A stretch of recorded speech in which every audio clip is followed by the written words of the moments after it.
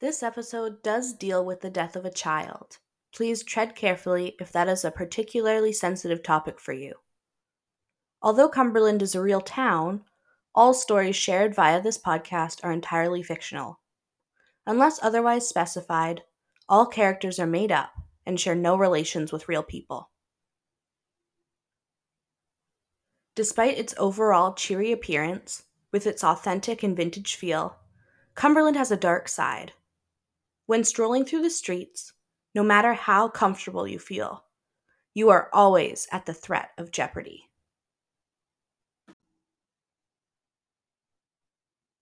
On April 12th of 2006, 12-year-old Claire Walters was walking to her friend's home, only 3 blocks away from her own. She left at about 9 a.m., with the promise to be home at 6 p.m. that same day.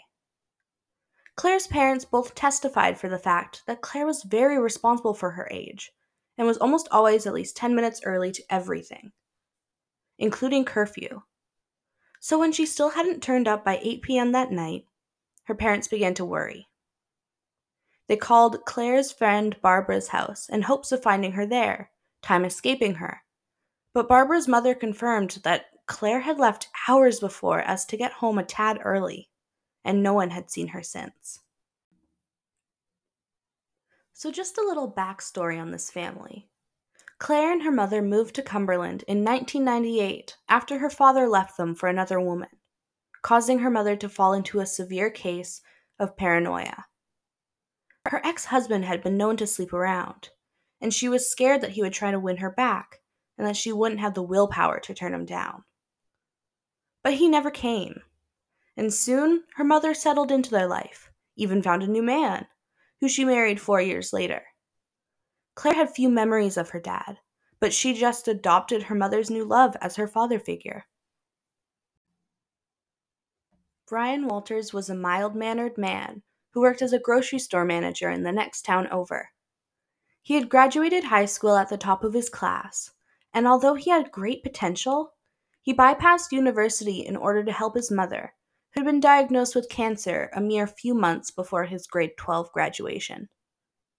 He was ecstatic when he found Melinda Cast, the newly single mother of one who desperately needed someone to be there for her. Brian stepped up and took the role as father and husband, as if this is how it had always been. Melinda Cast was a grocery store clerk. Had been since she turned 15 and was coerced to get a summer job. She had been married once before she had married Claire's biological dad, but somehow she always had a knack for picking the worst kind of guys. Husband number 1 was an alcoholic who treated women as objects. He had a god complex unmatched by anything seen, and he was similar in ways to Catherine Knight. Charming and kind until you marry them. Melinda divorced him after 3 years of verbal and physical abuse, only to be pregnant 4 years later and married off in a shotgun wedding to the father of her unborn child. They stayed together for nearly 4 years after their daughter's birth, but eventually, Melinda couldn't take his cocky attitude and lack of responsibility. She had caught him cheating nearly 9 times over the 3 years, but he promised that he was done every time, until eventually he just left altogether. After scouring the neighborhood between their house and Barbara's for a few hours, the Walters came up empty-handed. The girl was nowhere to be found, no traces left. The police found nothing either, but launched a 10-block search for the missing girl. People from all around the small town volunteered to go out in the dark to search for her. Mrs. Walters was a mess inside, but kept it internalized fairly well. She was composed for the most part, and helped search the 6th block. After an hour more of looking in every corner of the neighborhood, the police were alerted by an inhuman scream from Block 6. Melinda was standing on the side of the road nearest the vast woods that surrounded the quaint town, her hands over her mouth. There was Claire, her pink dress stained a strange red/brown from mud and what they could only assume was blood. Her face was beaten beyond recognition. The only way her mother recognized her was because of the custom dress that she had sewn not 2 months prior. Brian took the shaken woman back home, with promises to answer any questions tomorrow. It was late, and neither of them could do anything at that moment. One of the police officers escorted them home, as someone called in the coroner to take Claire's body away to be examined. A week later, the medical examiner's reports are out, and the community was shaken by what they had to say. Claire had extreme blunt force trauma to her back, as well as 5 broken ribs, a 3-inch long fracture to the top of her head, and a broken nose. It was said that she had died at around 7:30 p.m. on April 12th, nearly 2 hours after she had left Barbara's house. The police aggressively interviewed anyone who had seen her in the 24 hours leading up to her murder, especially Barbara and her mother. When asked if Claire had acted any different when they had been hanging out, Barbara responded with, "She acted a bit funny when she first got here. She looked over her shoulder before she walked through the door, but 5 minutes later, she was acting normally again." Barbara's mother, Amelia Kelly, confirmed her daughter's statement. She had a nervous stance, arms crossed and hunched over, as if guarding herself. But she was fine after a few minutes, her usual chatty self. 2 days after the discovery of Claire's body, Mr. and Mrs. Walters were interviewed for the local news station. They answered a few questions through choked-back tears and pleaded mercilessly for anyone to come forward for even one anonymous tip. Any neighbors who had seen something, any friends who had heard something. Nobody called in, though. Inexplicably, this child being abducted in broad daylight went unnoticed. Medical examiners tried desperately to pull fingerprints or dirt from a specific area, but with the hours-long exposure to the grimy water, all evidence of the sort had washed away. 3 days after the TV interview from the Walters family, the police received a phone call from a trail builder who had been installing a new trail in the forest, not even a block from the place Claire was last seen. While cutting through the bush and clearing a path, he had come across a distressed patch on the ground where chunks of moss had been torn up, and several of the bushes surrounding the small patch had been crushed and cracked. The man had found dark splatters all over the leaves surrounding the area. Police investigated the scene, taking samples of the blood resembling splatters that dyed most of the foliage. The blood match between Claire and what was found in the forest was positive. She had been intact by the woods, but somehow ended up a block over in a ditch. When asked about the forest path, Mrs. Walters said, "Claire never took that path, and she always told us what route she was taking home in case something like this were to happen. She would definitely have called if she were deciding to take this way home." The police began pulling at straws. They interviewed some of Claire's other friends from school, they interviewed her principal, they even interviewed Melinda Waters' first husband, Luther, but they came up empty-handed yet again. Nearly a month after the discovery of her body, Barbara and her mother stepped through the doors of the police station with hope in their eyes. Barbara had a small handkerchief in her hands, concealing a small chain with a pendant on it that spelt Claire in a dainty cursive font. Barbara and Amelia had been walking to the store, and they had spotted the chain buried slightly in a pile of dirt along the side of the road, 2 blocks away from the Walters' home. They had picked it up and rushed to the police station as quickly as they could. Upon the delivery of this fresh evidence, the police made rounds about the neighborhood, asking if anyone had seen anything, focusing particularly on the 4 houses that looked directly upon the spot where the necklace had been found. And finally, someone had good news. Well, the word good is relative. It was one of those old brown vans with heavily tinted back windows, stated Miss Williams, an elderly woman who had moved to the neighborhood after finding out she was gravely ill not 3 months prior to the incident. Although she was new, Claire had taken the time to bring her a small care package when she first moved in, and often sat with the woman to drink tea. "I saw Claire from inside. She was walking past and I waved at her.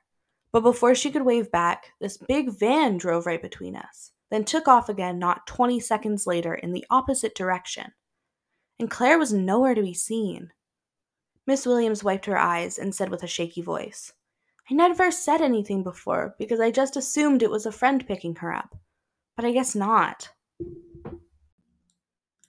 Detective Tremblay, the main detective handling the Claire Walters case, sent her on her way. He made a call to the homicide department to begin a search on brown Honda vans in the Comox Valley area and went back to the Walters home to talk to Brian and Melinda about the van. "That sounds vaguely familiar," Melinda told Tremblay, "but I honestly could have just seen it around town. Cumberland is growing to be more family populated. Minivans aren't uncommon."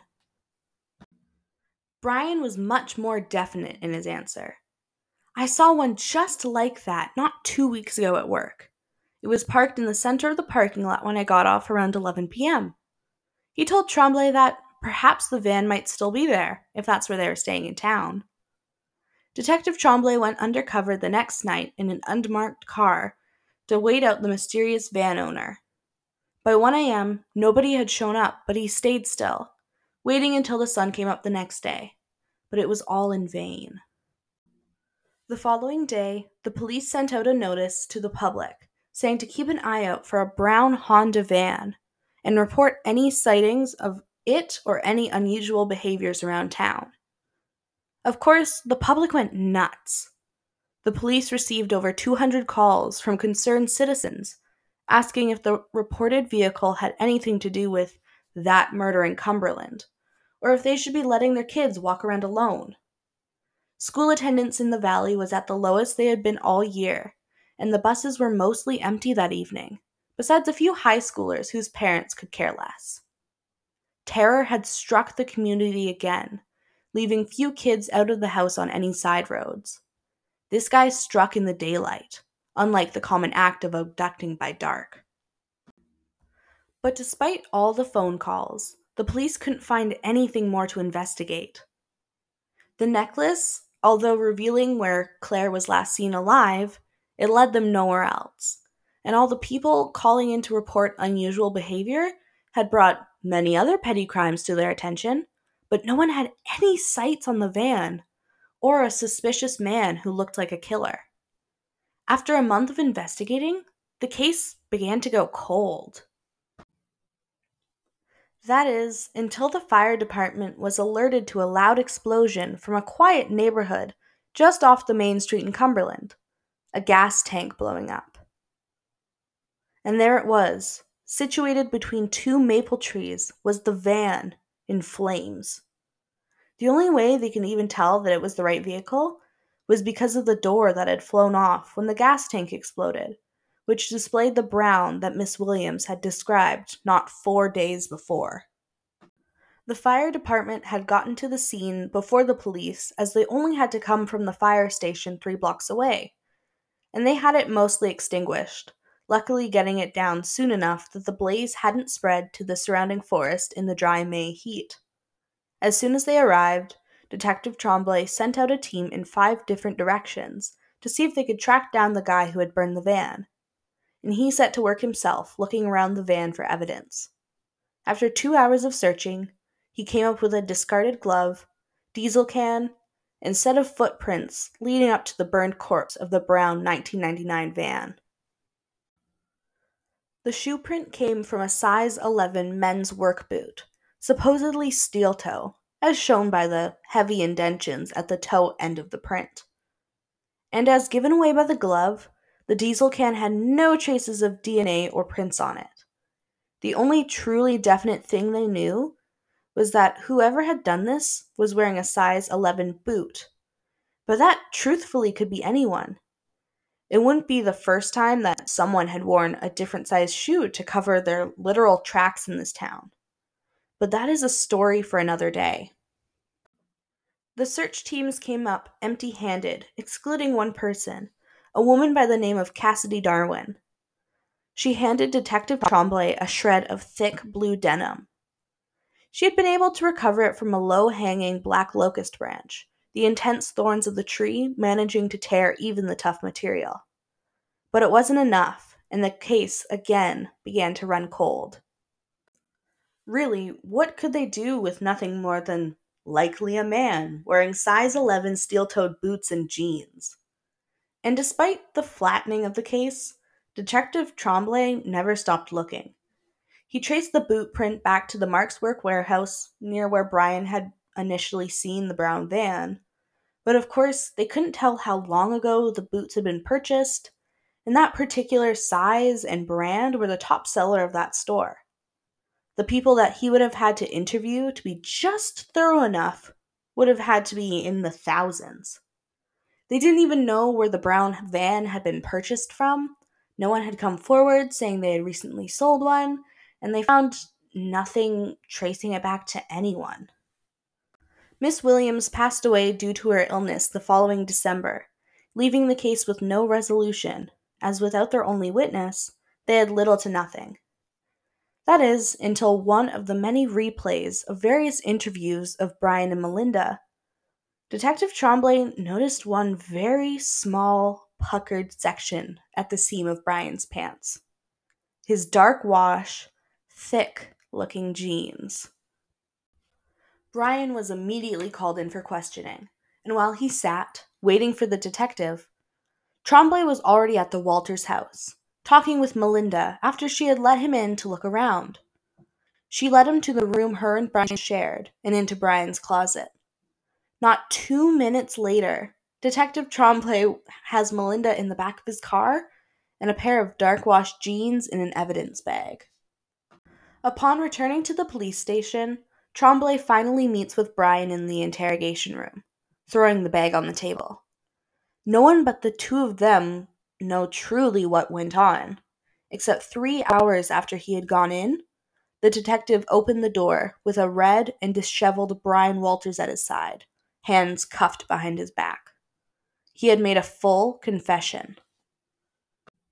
Brian Walters had had a sort of demeanor placed on him by the constant comments regarding his leaving university to help his sick mother, and it was that same demeanor that led him to the side of Melinda Cast, and he was not about to let that up. Helping people was the only thing that brought him joy and gratification. And for about 2 months before he got to Claire, she and her mother had been arguing a great deal, mostly just petty little things, but Brian had seen this as an opportunity for him to act on his desires. His feelings, he needed to do something for this. He figured, since neither of them were really happy anymore, he had to take out one of the factors in that. And in his mind, Claire was the perfect candidate. He bought a van from a Craigslist ad in a town nearly an hour away, then drove it and parked it at the parking lot of the store he worked at. When he knew that Claire would be out of the house, he drove his own car to the van, swapped vehicles, then drove back to Cumberland, and took Claire to the spot in the woods. He punched her across the face to knock her out, then tossed her to the ground, where her head and back cracked against large rocks that had been obscured by the thick moss that covered much of the forest. She was in a state that he just knew there was no way to save her, so he pulled her up from her spot in the ground and dragged her, after making sure no one was around, and dropped her into the trench where she was found. That all happened at approximately 5:45 p.m. As you might remember, Claire's approximate time of death was 7:30 p.m. that same night. Claire had been holding on for nearly 2 hours before her body gave out. Luckily, she would have been in a pretty heavy comatose state, so likely she did not suffer. Brian ran back to his van unnoticed, changed his clothing, and drove it back to the parking lot, switched vehicles yet again, and headed home as if nothing had happened. He was home by 6:15. He left the van parked in the same spot until he heard from Tremblay that Miss Williams had seen the van drive away. Then he proceeded to drive it to its final resting place under the veil of night. Then, the next morning, under the guise of going for a walk, he grabbed the gloves and gas can that he had stowed in the back seat, and once a flame made itself known, he took off into the woods, of course, tearing his pants in the process. He was very clear that Melinda had no idea, and that had only done what he had done to save her. Melinda was let go once Tremblay had a chance to interview her, and her story pretty much aligned with what she would have been aware of based on Brian's telling of it. He was later sentenced to 25 years in prison, the highest sentence available in Canada. By the time he would be released, he would be 68 years old, nearly 6 times the age Claire would ever get to be. And while Claire's cause of death was officially loss of blood, the causation was one man's hero complex. Thank you so much for listening to the first ever episode of Threat of Jeopardy, a fictional crime podcast. I hope you enjoyed, and until next time, stay safe out there. If you would like to follow the show on social media, you can find it on Instagram at Threat of Jeopardy, on Twitter at TOJPod, that's capital TOJPOD, and on YouTube at Threat of Jeopardy Podcast. Thank you so much for your support. It means the world to me.